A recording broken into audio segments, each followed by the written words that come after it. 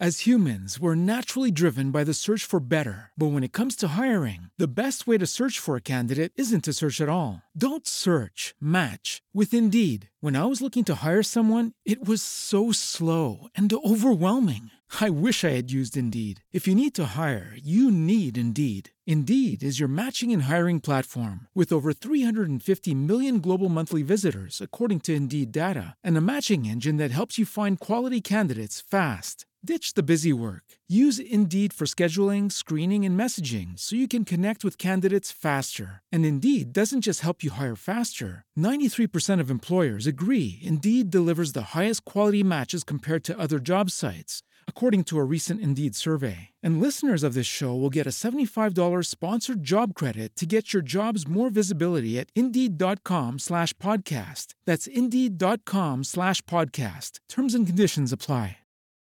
You are listening to the Archaeology Podcast Network. The Archaeology Podcast Network is sponsored by PCS Jobs.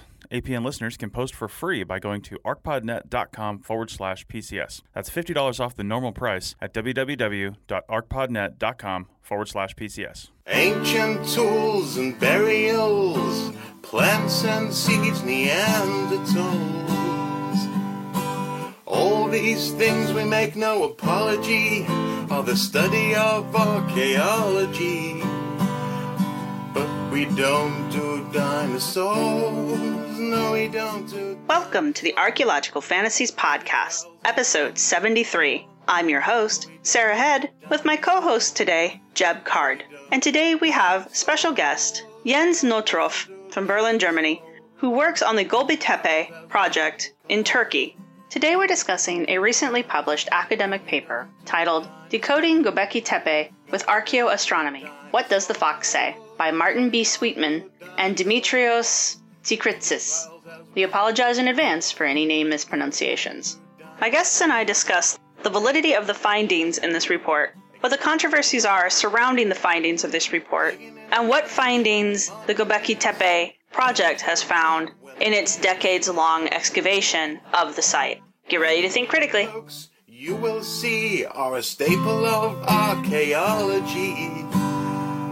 But we don't do dinosaurs. No, we don't do dinosaurs.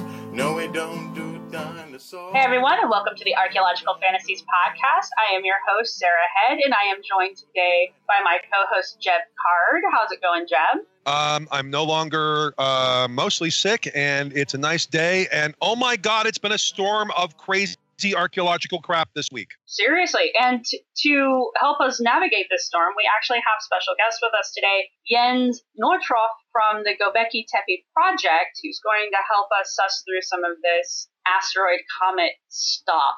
Jeb, you want to give us a real quick breakdown of what the shitstorm is? Yeah, I mean, basically, a few days ago, I think it may have been last Friday, a paper broke from the journal, the peer-reviewed open source journal. And open source means you can download it, you can look at it. It is open source, but it is peer-reviewed. It's a peer-reviewed journal, Mediterranean Archaeology and Archaeometry. And the title of this is Decoding Göbekli Tepe with Archaeoastronomy. What Does the Fox Say? It's by Martin B. Sweatman and Dimitrios Tsikritsis, and I apologize if I've mispronounced that. And they are both affiliated with the School of Engineering at the University of Edinburgh in Scotland. And they have some fairly extraordinary claims that, if you have followed our show and if you are sort of familiar with a lot of extreme claims about archaeology, we'll relate to some of those and we'll get more into that. But we were lucky to be able to get somebody who actually is researching this site in person. Yeah, so Jens, can you give us a quick bio of who you are and tell us about the Göbekli Tepe project that you work on? Yeah, of course. Thanks for having me on the show, by the way. Yeah, thanks for having me. I'm really happy to be part of this.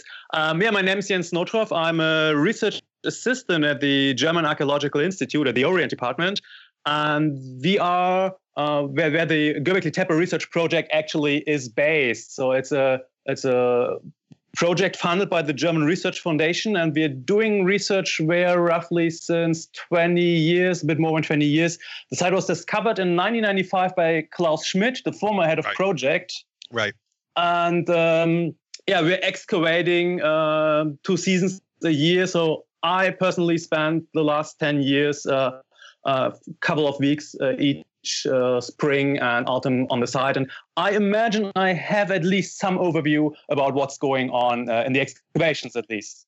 And you have before I get that, you have also put yourself out there very much in social media. You write a lot. Yeah. You do a lot of public outreach. Yeah. Well, the point is with a site like Göbekli Tepe, sooner or later you encounter a lot of, let's call it, strange theories, the whole ancient alien stuff and ancient super civilizations and so on. And it bugged us at some point that our point of view was never noticed because, of course, we were not visible where these discussions happened in the internet and in the more popular media. And that's why we started to somehow claim a little bit of the narrative back and being present in these media as well. That's awesome. Can you tell us what your research has found out about Göbekli Tepe? Okay, I'm trying to put 20 years of research into a nutshell now. Right. Okay, so far, it's not the oldest architecture at all. Or the oldest building at all. Oh, really? But it's the oldest yet known monumental structures. So I mean, we don't know if these people didn't build like shelters or anything else to live in, but it's the monumentality we want to stress here. When you say monumentality, I have seen pictures of these T-shaped. I think a lot of people are drawn to it because it has a vague similarity to Stonehenge in terms of like its visual. Yeah, it's visually similar. It's a megalithic site. Right. Yeah, for sure. How tall are those T-shapes? Okay, these are these circular enclosures. These are the part of the older layer, the older architecture, and these circular enclosures are formed of T-shaped pillars in a circle. They are up to 4 meter height, but they are surrounding an even larger pair in the center. And these central pillars are 5.5 meters high. So that's quite monumental, if you ask me. That's big. Yeah. And the interesting point is that at least these central pillars are clearly anthropomorphic. They have arms, they have hands, they have belts and loincloths. So they are meant to look like humans, but pretty larger than life human beings. So that's why we carefully think about them being maybe on another level, another sphere than the naturalistic human life-size depiction we also have. So that's where the interpretation also comes into the whole narrative. Yeah. There's an old joke in archaeology. If we don't know what it is, therefore it's ritual. But if you're making a giant monument to somebody that's 15 feet tall, the monument is, that it's not out the realm of possibility that there's some ritual thing going on here. Yeah, and I mean, we know how settlements look in this time. So we know settlement architecture from other sites, and they look different. So there is not, at least at current state of excavation, there's no domestic architecture on the side of Göbekli Tepe. But what we also know from these settlements is that each settlement excavated on a certain scale has at least one communal building. And it's these communal buildings which are resembling the structures of Göbekli Tepe. So to put it at Göbekli Tepe, we have an agglomeration of special purpose buildings, if you want to put it like that. Yeah. And it's sort of like a super version of what we might see in everyday communities. Now, you keep seeing time. When are we talking about? Would be a good idea to give us a chronology here. So it's the end of the last ice age. We're at least in the older layers we excavated. We're in the 10th millennium BC. I think the oldest radiocarbon date we have as of yet is coming from a wall plaster in one of the enclosures, and it's about 9,900 KBC, if I'm not mistaken. Something 9,899. So just under 12,000 years ago, and I think we may have skipped this over. This is in southern Turkey. It is in southern Turkey. Yeah, it's not far from the Syrian border, actually. Yeah. Okay. Now, Jens, how does this date that you have there, how does that apply to the Younger Dryas, which is also being touted in these articles? It's right at the end of this Younger Dryas phenomenon. So it's at the end of the Younger Dryas. Yeah. Contrary to what's proposed in the paper. It's rather at the end. So the ice age is just over. People are settling in a new climatic optimum. Yeah. I have a vague idea what the Younger Dryas is, but I think you're about to ask, what is the Younger Dryas? I was going to ask, what is the Younger Dryas? So we say ice age, but that doesn't cover it completely. Yeah, I don't want to go into detail because it's a huge discussion on its own. But it's just a climate situation where the temperatures drop again, and it's sometimes referred to as a little ice age. So it's just a cold period, if we want to. Yeah. Well, I mean, and I am not an expert, but my understanding of this is that, people talk about the glacial maximum, the last glacial maximum about 18,000 years ago. And then after that, global temperature starts to warm up. It's colder than today, but it's warmer than it had been. And then when this happens, so that would be about 13,000 years ago, the average rise. There is a sudden drop in temperature, and it is very quick that it happens, and it lasts for about 1,000 years. Now, my understanding, and again, this is actually something I think we'll set the stage here because we're going to have to come back to it. This article can't be understood with what we're not about to talk about. My understanding is that the general belief, although there is some discussion of this, is that with the melting of glaciers in North America and a lot of fresh water basically coming out of what becomes the St. Lawrence River Valley, this modifies the salinity of the North Atlantic current, basically the Gulf Stream, and makes it change course. This causes the climate fluctuation. Again, this is the general belief as my understanding, and feel free to correct me. And this lasts for about 1,000 years, and then it pretty rapidly re-warms up again. But this crashes stuff back to a more glacial climate. Is that about right? Yeah. To put it really short, that's a rough sketch of the big discussion going on. Right. But there are some people that say something else, and we'll come back to that. Just one more point, because I did not come to what we think Göbekli Tepe actually was or might have been. It is situated on the highest point in the landscape, and it's not exactly a preferable settlement situation, but it's very visible. And we think it might have served some kind of gathering site.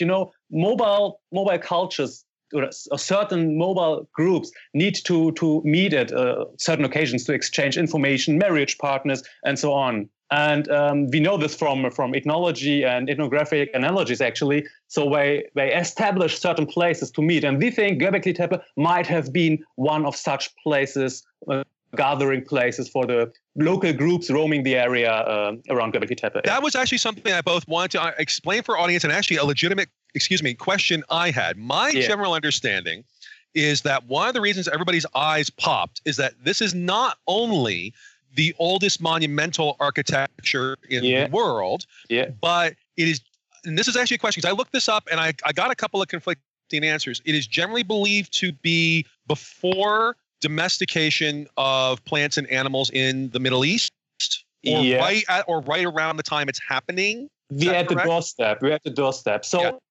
as of yet, any bones we found and any plant remains we found are from wild species. We don't have evidence for domesticated animals or plants as of yet from the site. But it's, you have to take this with a grain of salt, because domestication takes quite some time to become visible in the bone material. So it's not like turning on a light switch. This was a long process. It takes time. But the reason why and I think one of the reasons why so many people have glommed, I think there's one reason. It's at a very specific time that a lot of people have an interest in. We'll get back to that. But the larger reason why is when you say monumental architecture, for a very long time, archaeologists and anthropologists would say, big monumental architecture must be associated with large farming communities, even though, as you point out, there are ethnographic counterexamples. But this thing being so early, and more or less, even if there's a tiny bit of agriculture, we're not talking about agricultural large societies. People were like, what the hell? Why is this here? And as we'll talk about, it may be not so surprising. I'm increasingly thinking of this place like I think of, say, Poverty Point in North America. And actually, there's the Maya side of Ceibal. This has also been recently suggested that it becomes a focal place for mobile groups. But that's why people put so much attention on it. Yeah, and I mean, 20 years ago, no one would have believed that hunter-gatherer societies or groups could show such stratification, which apparently might be necessary to create these large communal projects. That is why, I have some weak spot for fancy ideas, so I'm not going to say that's ridiculous, and we don't have to. We are not going to discuss new ideas. But at least we need to see the background and go into context and evidence. Exactly. Yeah. So we know what Göbekli Tepe is now. We were thinking it's a larger community site, maybe a temple. But the interesting thing sanctuaries, temple. Yeah. Right, and the interesting thing about the site is that it was built at a time when we're currently believing that people were very hunter-gatherers still. They were still very nomadic, so they're moving around a lot. There's not a lot of permanent settlements, and there's no definitive evidence of agriculture and domestication yet. But as you were saying, it's a long process, so it may have been happening. We just don't see it yet. Yeah. The problem that has come up in my Twitter feed over the last 24 hours and across like every social media outlet I have is there was this paper that Jeb mentioned earlier that has been published. It's got a cute little name, but what they're claiming is that all of the work that the archaeologists have done in the past is incorrect, that Göbekli Tepe is actually an observatory, and that specifically there is a astronomical record on one of the pillars that records an asteroid impact. I think they call it a comet strike. I think they focus on strike, that. yes, you're right. For some specific reasons, because they also warn about a future threat to the world. Yeah, we'll get, like Jeff likes to say, we'll get back to that one specifically. But this particular comet strike, they claim, ended the Younger Dryas, and we know that from some other evidence. Now, if you see the way that this is presented in the media, it is put out there in a very ambiguous way to the point where the authors of this paper are sometimes actually called archaeologists. They are not. They are engineers. They are attributed to having knowledge that they do not have. And it also makes it sound as if all archaeologists everywhere agree with the conclusions that were drawn by this paper. Well, I do want to add an addendum to that. I don't want to think about it in the sense of knowledge they do or don't have. I want to look at that because if this was written by an archaeologist who had gone to all the perfect grad schools and all that, it would still have huge problems. This is and I would still say that they're being attributed with knowledge that they can't possibly or don't have, because some of the claims made are just out there. I encourage everyone, even if they don't have the proper education or the background we have, to come up with ideas. It's never bad to come up with ideas, but you have to at least find some proof to support it and evidence. Exactly. And it never or to not ignore proof that's already there. Exactly. To just consult the published literature on the site and on such things. Yeah. So Jens, can you tell us your project? You post. They have a blog. We'll link it in the show notes. And you posted a nice bulleted kind of response to the paper itself. I don't want to get the Tepe Telegrams. It's tepetelegrams.wordpress.com. Yeah, it's a lovely website or a lovely blog. I went and checked it out. Thank you. Oh, and I wrote down. I have 3 points that I pulled out of all of the points that you put in there, and I'm not saying that these are the most important points. These are just the ones that resonate the most with me because they're things that Jeb and Ken and I have harped on over and over and over on the show. And if you would like to kind of go over your post first, and then we'll come back to my favorite points. But can you tell us about your rebuttal? Yeah, maybe I just start because you mentioned the comet impact. I start with that. They are saying that on this peculiar pillar, we call it Pillar 43. Actually, the name Vulture Stone itself, interestingly, derives already from. Wait, it's called the Watcher Stone. They call it the Watcher Stone. Yeah, but that's a term already borrowed from fringe literature, from pseudo-archaeological. It refers to giants in the Book of Genesis. Yeah, so we strictly number the pillars in order of their discovery. So for us, it's Pillar 43. They say it depicts an event on the onset of the Younger Dryas. So if you remember the radiocarbon dates I just mentioned, for the very same enclosure this pillar was found in, we have quite a gap of about 1,000 years. Basically the entire Younger Dryas. Yeah, so we are talking about a document here remembering or commemorating an event happening 1,000 years earlier. I mean, of course, we could argue that the wall plaster was done sometime later when the pillars, we even have evidence for reuse of all the pillars, but 1,000 years still seem quite a leap to me. Yeah. So, it's not the worst problem here, but it's something worth noting. Yes. No, but it's a good place to start. Yeah. I just wanted to put this into perspective. No. I absolutely agree. The second thing would be we still don't know if these enclosures were really often. In reconstructions, you see a white field and an enclosure under an open sky, and this is where all these orientation discussions coming from. The pillars are oriented to solstices and what else, certain stars aligned to certain stars.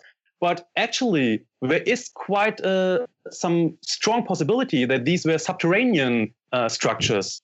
And we even have a building historian who was convincingly discussing that they may have roofs. So you still can observe the stars from a roof. That's not a problem. But the orientation of certain pillars or the orientation through these so-called porthole stones would actually, at the moment, just lead into a wall or into soil would be more difficult if these were really subterranean roofed structures, actually. And one thing we should point out, I mean, archaeoastronomy's been around for a long while in the sense of people wanting to look at alignments, but there was a period starting really in the 1970s where people like E.C. Krupp and especially Anthony Avini were like, look, if we're going to be serious, we have to be very specific about these alignments and what could really be seen. Yeah. And you don't always see that in these discussions, because here's the thing. You put a lot of standing things up, at some point, point A, point B is going to hit something interesting, point C. Yeah. Like that's just a reality. We've pointed out before on the show that you could hypothetically go out into your backyard, pick a random feature of your backyard, and it will align to something. Yeah. And it's even harder if there was a roof over your backyard. Right. And yeah. Another point, and admittedly, I'm on thin ice here because I am no expert in archaeoastronomy, but to me, it seems quite a stretch that asterisms and star constellations should be constant over cultures and such a long period of time. I mean, of course, the stars are still in the sky and people looking up, seeing things there, but that they should connect the very same stars into similar constellations, that is something that I have actually problems to believe. That's actually my biggest. I mean, I have some other issues with the backdrop, but from a pure evidence perspective, that is my biggest problem. And here I can bring a little New World archaeoastronomy to, I think, kind of make a point. Okay. Several of the criticisms pointed out that, and I think you may have mentioned this, Scorpion's actually not so bad, because there does seem to be kind of around the world, people look at this constellation that various cultures see as a scorpion, like Scorpion. That one actually kind of stands out. But after that, these are very arbitrary. I mean, most famously, there were Andean peoples that instead of using the stars to make constellations, used the spaces between stars. Yeah. They used the dark spots.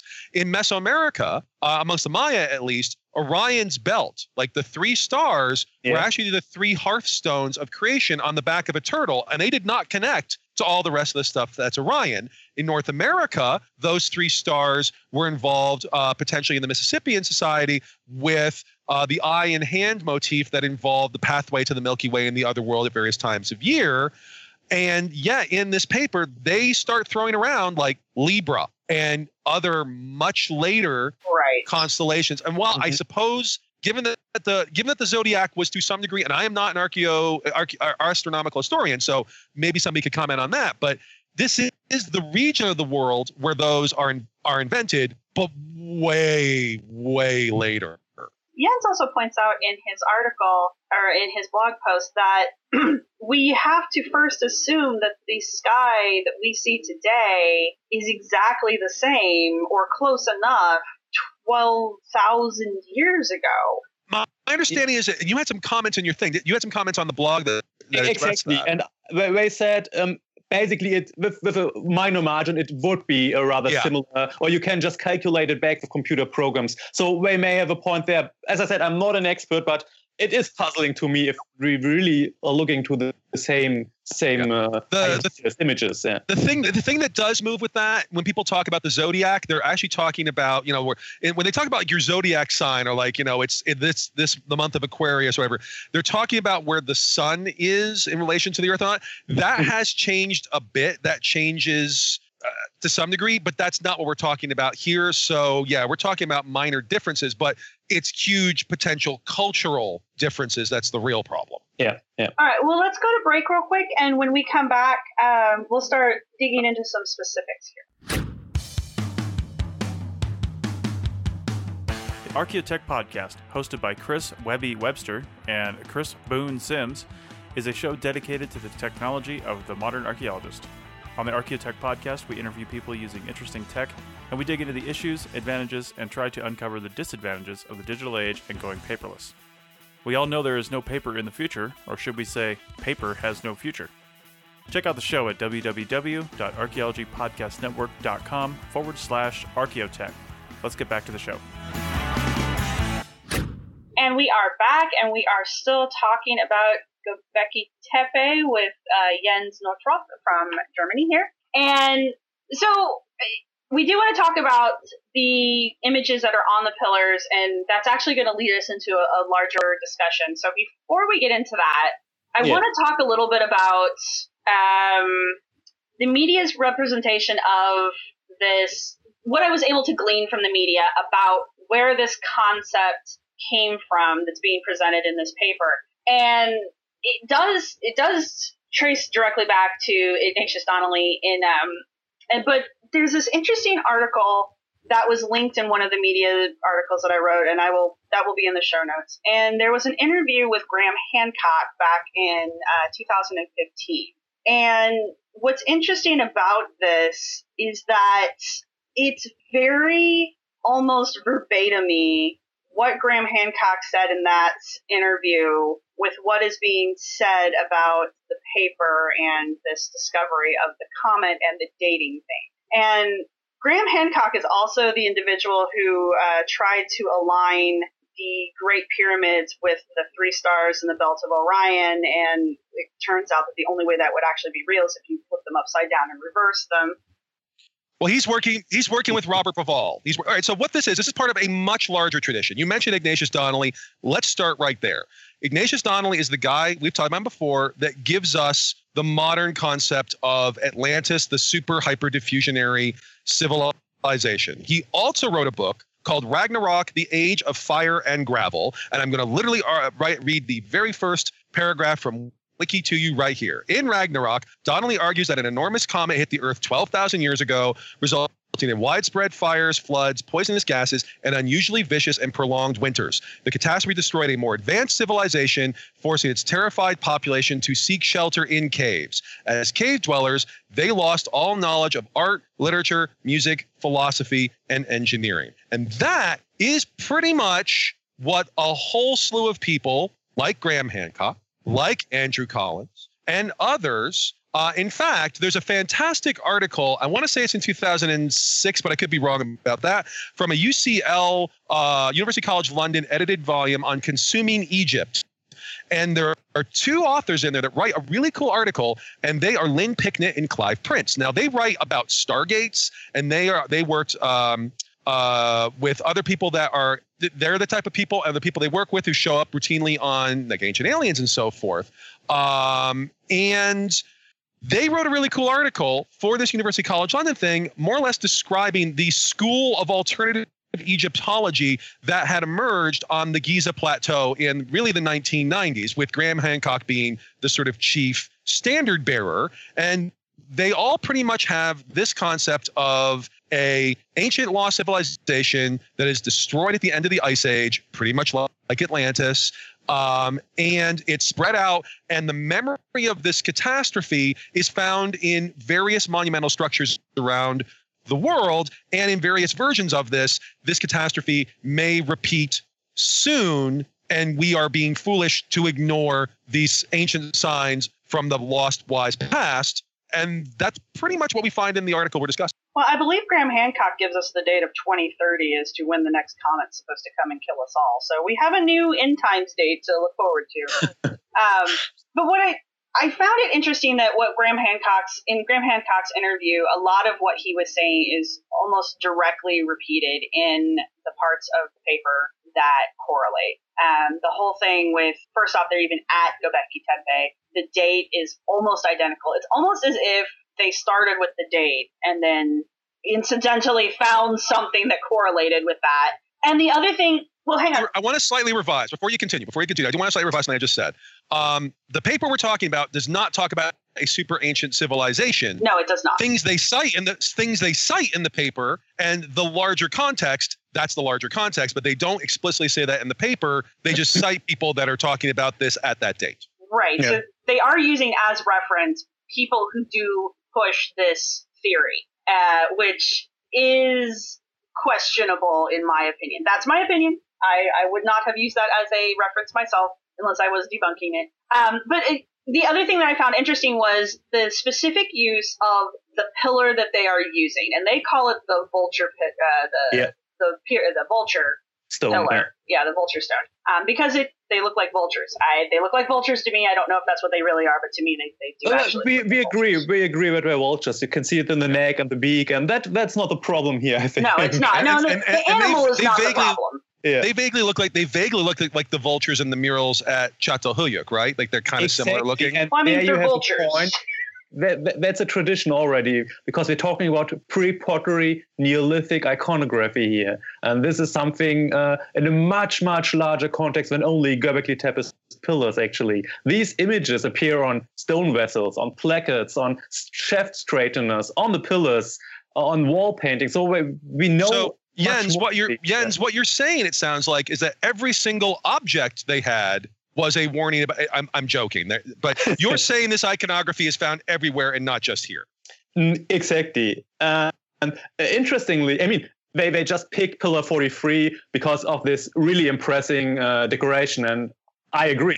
It's the coolest pillar we have around in this enclosure for sure. But it's not the only one. Well, it looks like they picked that one specifically because it's one that Graham Hancock has addressed himself. And that's where the correlations start to make me go, because they are directly picking from him, it looks like.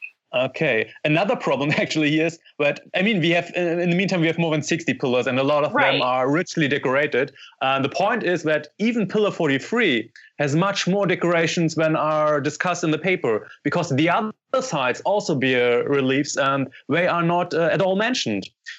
So it looks a little bit like cherry picking certain elements to just support an idea. Interestingly, we have, if we look closer into the iconography, we even have certain different foci in each enclosure. So each enclosure has another animal in the focus. So why it's birds, mostly vultures, in enclosure D. Enclosure C has a lot of birds, a lot of boars. There are snakes in another enclosure. So we are interpreting this as, and of course this is questionable as well, as some kind of a social component, maybe like totem animals or something. So different groups active in different enclosures. So you really have to look at the context, the whole context of an enclosure, and not just a couple of pictures on a single pillar. So that's a bit difficult in my opinion, actually. Or alternatively, maybe every single enclosure is a memory of a different horrifying massacre. So maybe the one is the snake uprising. And another one is when the slugs are anyway. But so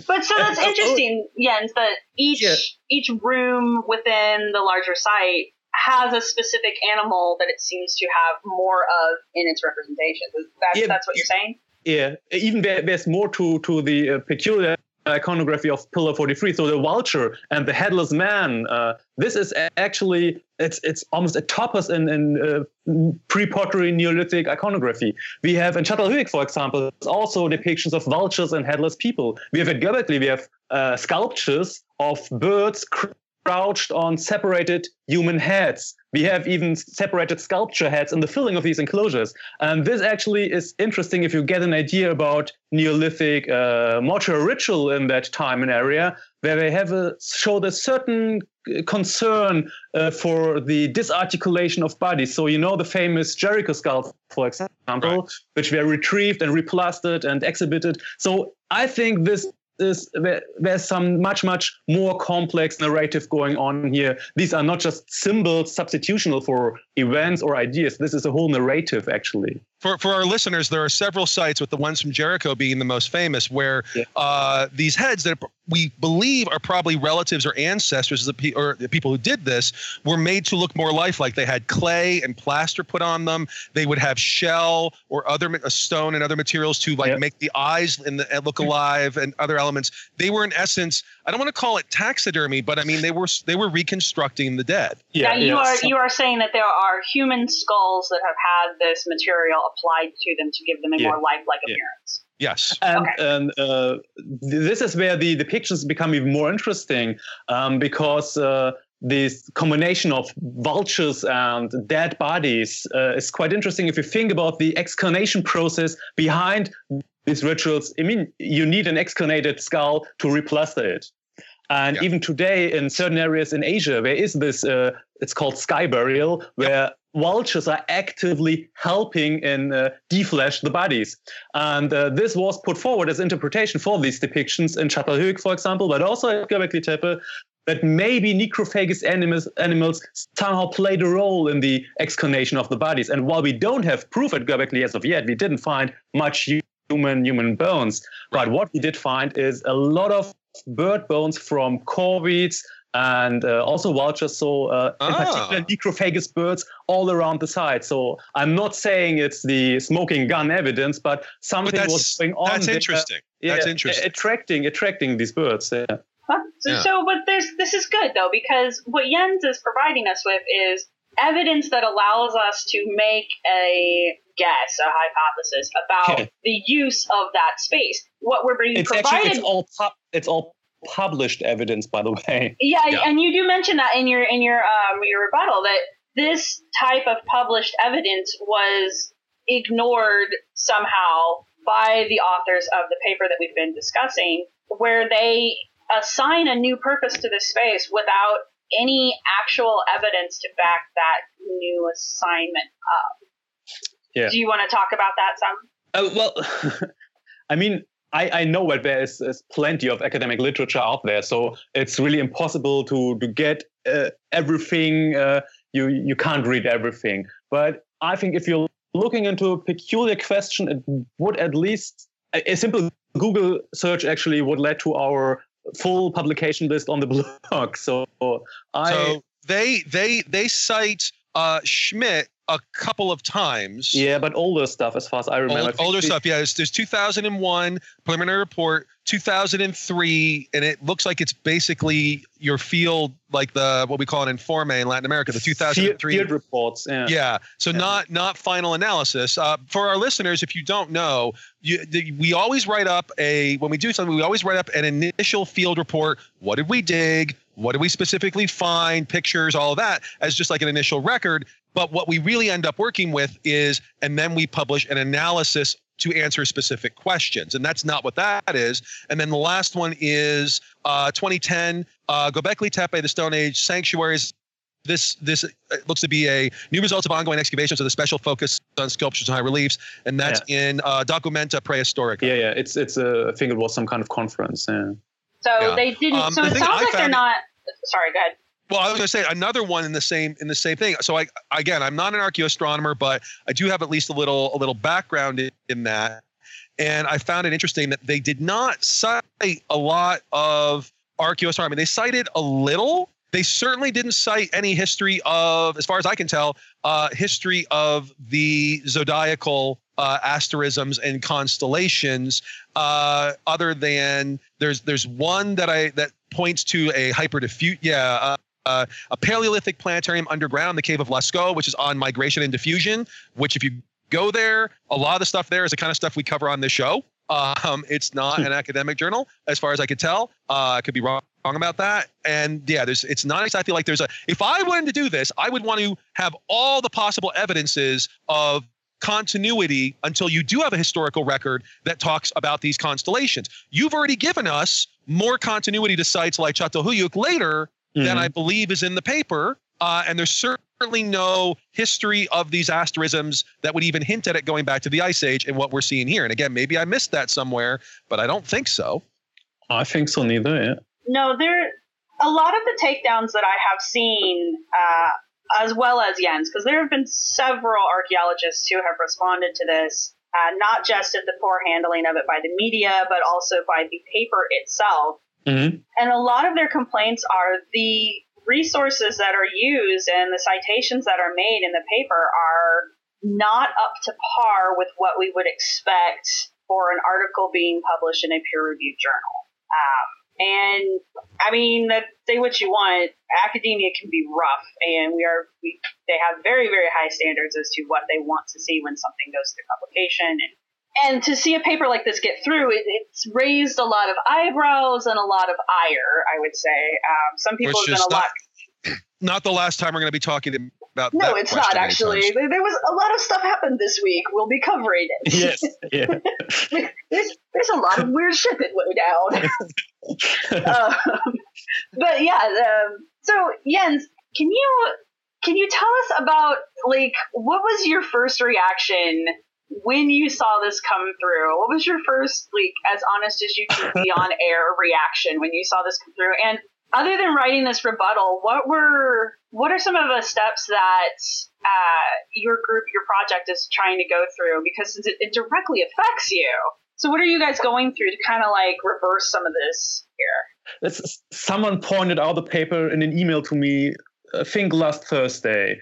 And I clicked on the link and I just read the headline and I thought, yeah, I don't spend time reading that. We get a lot of emails going into this direction. We get plenty of theories and suggestions, and you at some point you just start sorting things out if you read certain keywords. And as we had talked about, this is not the first time that people with extreme claims have centered on Göbekli Tepe.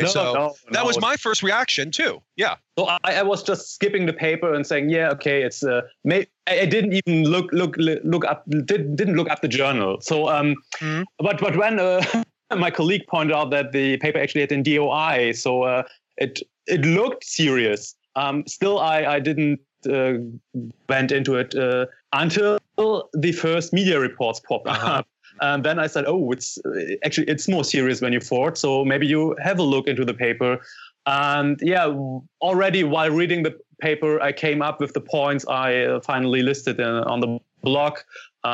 So I felt the need to at least address some kind of reply, because I don't have hard feelings to any of the authors. I don't know them personally. And actually, I encourage if people come up with ideas. But there are certain things in need to be discussed. And this is in particular the archaeology of the site. It's not a dark room. We have 20 years of research have provided plenty of material as of yet. And I think this is something that should be considered at least. Well, let me ask then, you've made it quite clear I think we can say this safely. They're clearly ignoring a lot of work that you've put out there, not just you, but your whole team and other people, and people that have worked on Chateau Hiuka put out there, and other people that have worked on the larger context. That work is not there. It should be there. Do you find this? You said you have no hard feelings. Yeah. Are you at all do you feel disrespected at all? Well, I'm more surprised that there is a large apparatus on pre-Pottery Neolithic iconography which is not reflected in the paper. And even if you come up with new ideas, you at least have to point out that there are already some ideas how to interpret these things. Yeah, you can say somebody's wrong, but you have to deal with it. Yeah, and I think this is the most annoying thing for me, where it's just it looks like we finally decoded this and no one else ever had an idea what's going on here, and that's just not true. Yeah, well, just go on Google Earth and find a bunch of Maya cities that are actually farm fields. Yeah, something like we've talked about gold, Jeff. Velocity of gold. Yes. You can find that on Google in 5 minutes. Yes. All right, let's go to break real quick, and when we come back, we will we'll wrap this sucker up. So. Hosted by archaeologist Emily Long, Trial Tales is an archaeology podcast with stories told by archaeologists about the crazy world of archaeology. Emily weaves a tale of wonder and excitement with her intriguing questions and imaginative editing skills. Check out Trial Tales today at www.archaeologypodcastnetwork.com/Trial Tales. Now let's get back to the show.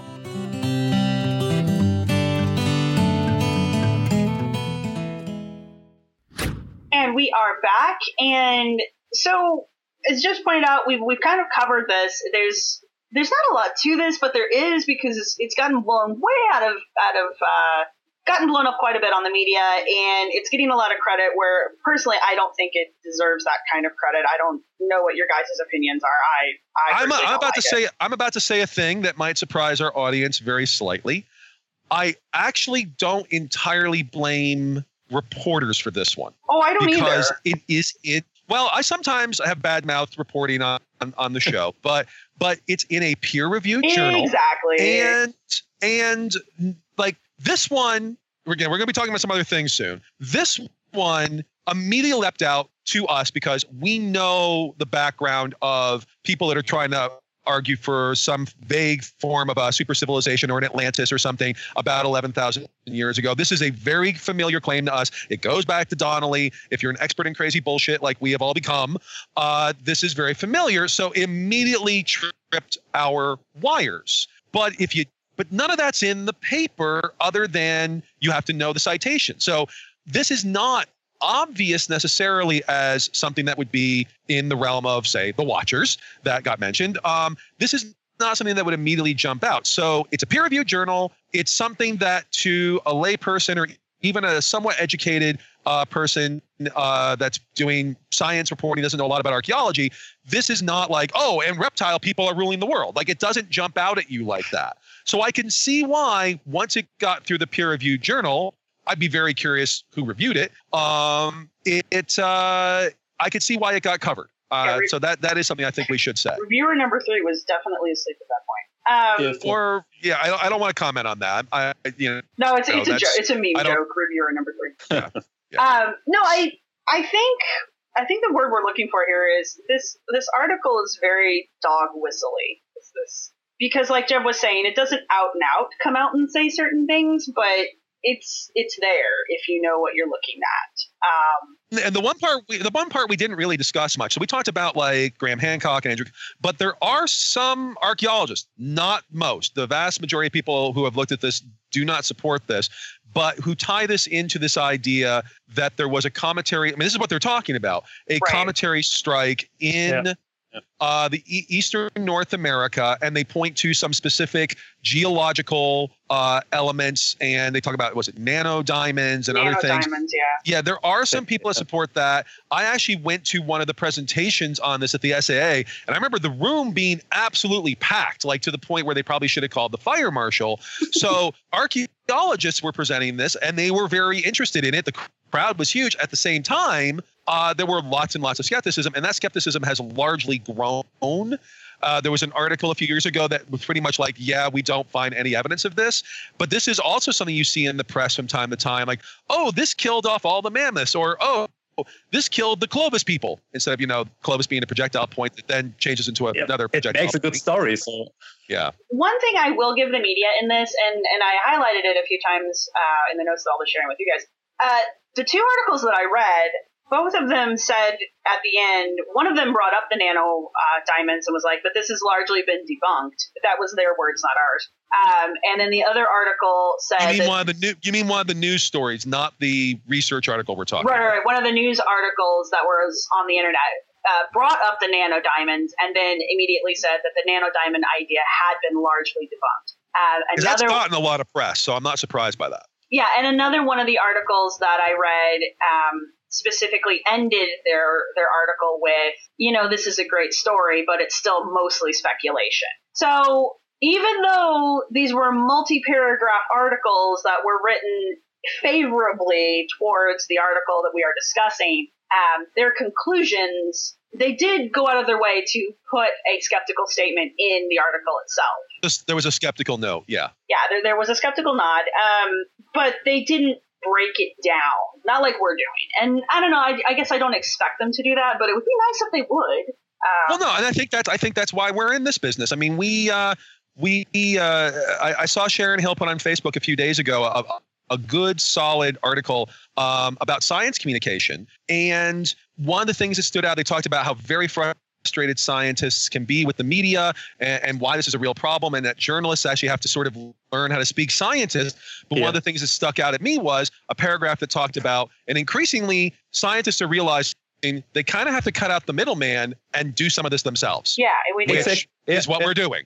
Just today, I read about I wish some course like this was offered when I was in university, but the university I studied on just offered today a course on science communication specifically for archaeologists. Oh, so nice. Stuff is there, so we're doing it. So we're looking into a bright future. Yeah, no, and that's great. That's exactly what we need. We need to, those of us who are out of school need to learn how to use social media and learn how to use the media to our advantage. And those of us who are still in school need to be educated on ways to successfully do that. So in the future, we don't have to rely on secondhand reporting on something where, like with Jens's project, where they're running a blog to tell you what they're doing so that you can follow it firsthand and you don't have to worry about getting secondhand information. And I will say, as somebody who's looked at quite a bit at the history of archaeology recently, you will see it actually used to be more common in the past for archaeologists to get in media. I think they had more access, and two, they seem to be more willing.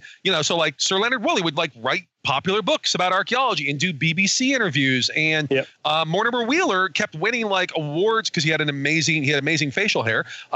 He kept winning awards for like top entertainer or top television personality in the 1950s, and he would very charismatically present on this stuff.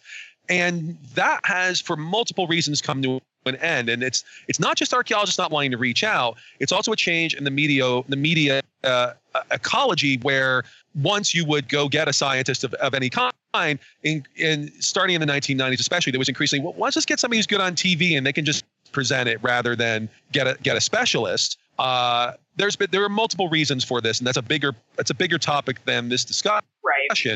But now that you don't need to go land a TV contract, now that you don't need to do this, you can instead do what we're doing and what Jens is doing with the Tepe telegrams, get that stuff out there ourselves. That has to happen. Yeah. So on that note, Jens, you guys are going back out. You're still working at Göbekli Tepe. So what are your plans in the future for that site? Actually, the team is right now preparing to continue field work, but at the moment there are shelters constructed over the excavation areas just for protection reasons. All the stuff was covered the last 12,000 years. Now these archaeologists came and pulling everything out of the soil, and it starts to rain. And well, it was better protected the last 12,000 years than the last, let's say, 5 years. Right. So now there are shelters constructed to just keep everything nice and have some. Well, Turkey really wants to present this to tourists. I can completely understand this. Oh yeah, absolutely. This is why we're not exactly going back into big excavations right now. Maybe just some minor sondages here and there. But it offers us the great opportunity to finally tidy up the find depots and the storage rooms and go through 20 years of material and hopefully come up with a shelf full of monographies by the end of this research period. So which some people will then completely ignore because they're doing this. But no, that you bring up a great point there that I don't think we've actually addressed. Conservation. Everybody thinks, we're going and digging. Conservation is an often overlooked and very important part, or should be, of ethical archaeology. Yeah, the days of dig it and forget it are gone. So we have the responsibility for the stuff we are unearthing, and this includes to make sure that future generations also have something to look at. Yeah. And you're also responsibly writing up what you're finding. Yeah, exactly. Because, well, you can have the greatest finds, but if they're stored in a cellar, in a damn cellar, in some carton or a box, no one ever will know about it. Yeah. The amount of that happens would probably, frankly, shock. We always get accused of covering stuff up. No, we actually just end up dying before we write it up. That's actually the bigger loss of knowledge than any kind of covert cover-up. It's because archaeologists are inherently pack rats. Yeah. I'm not even going to get into that. We've got a lot of skeletons in the closet, literally. So. Yes, absolutely, literally. I wanted to ask a question. This is sort of not random, but not in our ethical blah blah. You mentioned 2 seasons a year. Is that just because of like the academic and professional calendar, or is that also weather based? It's also weather-based, so we once spent June and July there, but that's it's ridiculous. You only basically work from 4 to 10 in the morning because otherwise there's no chance to stand the heat. So spring and autumn, it's basically for climate reasons. Yeah. Man, that's dedication. Getting up at 4 in the morning to go dig. That's props. Yeah. And so it's temperature more than rainfall. Like where I work in Latin America, you can work somewhat in the rainy season, but there are some fairly obvious problems with that. So even though it's cooler, you can't work in the rainy season. So that's our big thing for seasons. The rain starts in late October, early November. But now with the new roofs, we actually are independent from weather and heat. Yeah. Nice. That's pretty cool though that you guys are getting some permanent structures out over the site. I mean, that's gonna be a game changer. It will also help to get tourists right close to the Right. site without actually into the site. So that's quite a good solution. Yeah. They did the same thing at the classic period village of Hoya de Serem, which it's often been called the New World Pompeii because it was destroyed in the 7th century by localized volcanic eruption, and they have a very similar setup, and it's really cool. Well, and I know that there's out west, I want to say in Utah, but I'm not positive, there's the Dino Dig, which is a permanent, giant permanent site. Well, I mean, it's not a permanent site, but it's got permanent buildings. So if someone wanted to get involved with your group, Jens, or they want to come out and they want to study Göbekli Tepe, how would they go about doing that? I mean, even if it's just someone who casually, like, maybe they do have one of these crazy ideas and they're like, hey, I want to go see the site for myself. How do they do that? Well, for one, you find our contact address on the blog, actually. Okay. And also, there are also links to our other academic profiles and so on. There are also directions how to visit Göbekli Tepe. Okay. Mm-hmm. So from where it shouldn't actually be hard to make your way to the site once it's reopened again for public visitors.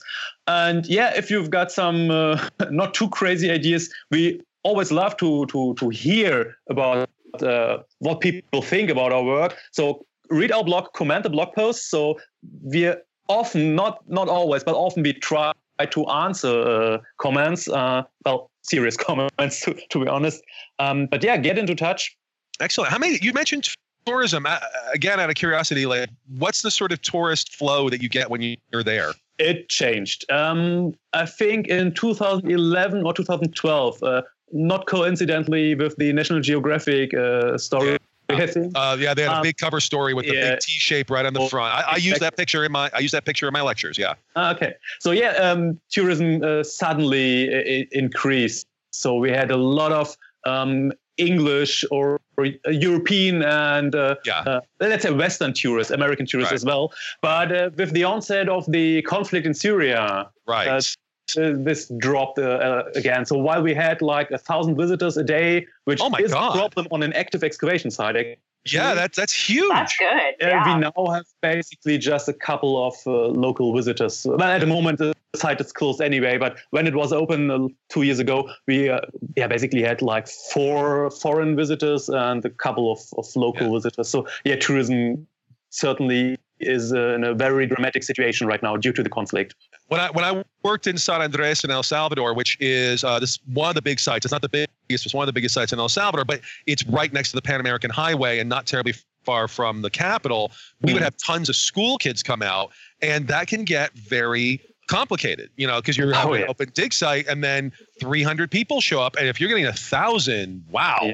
Well, not at the same time, but over a day. But yeah. So I think the most we had were like 8 or 9 of these large coaches crawling up the dust hill. So it's demanding. That's pretty impressive. Do you have a full-time PR person at the site when you guys are active, or do you just kind of throw someone to the lions when the tour buses show up? Well, there are guards on the site, which are in the meantime also trained in some kind of tourism management. But of course, tourist groups, as soon as they spot an archaeologist. Oh my God, an archaeologist! Yeah.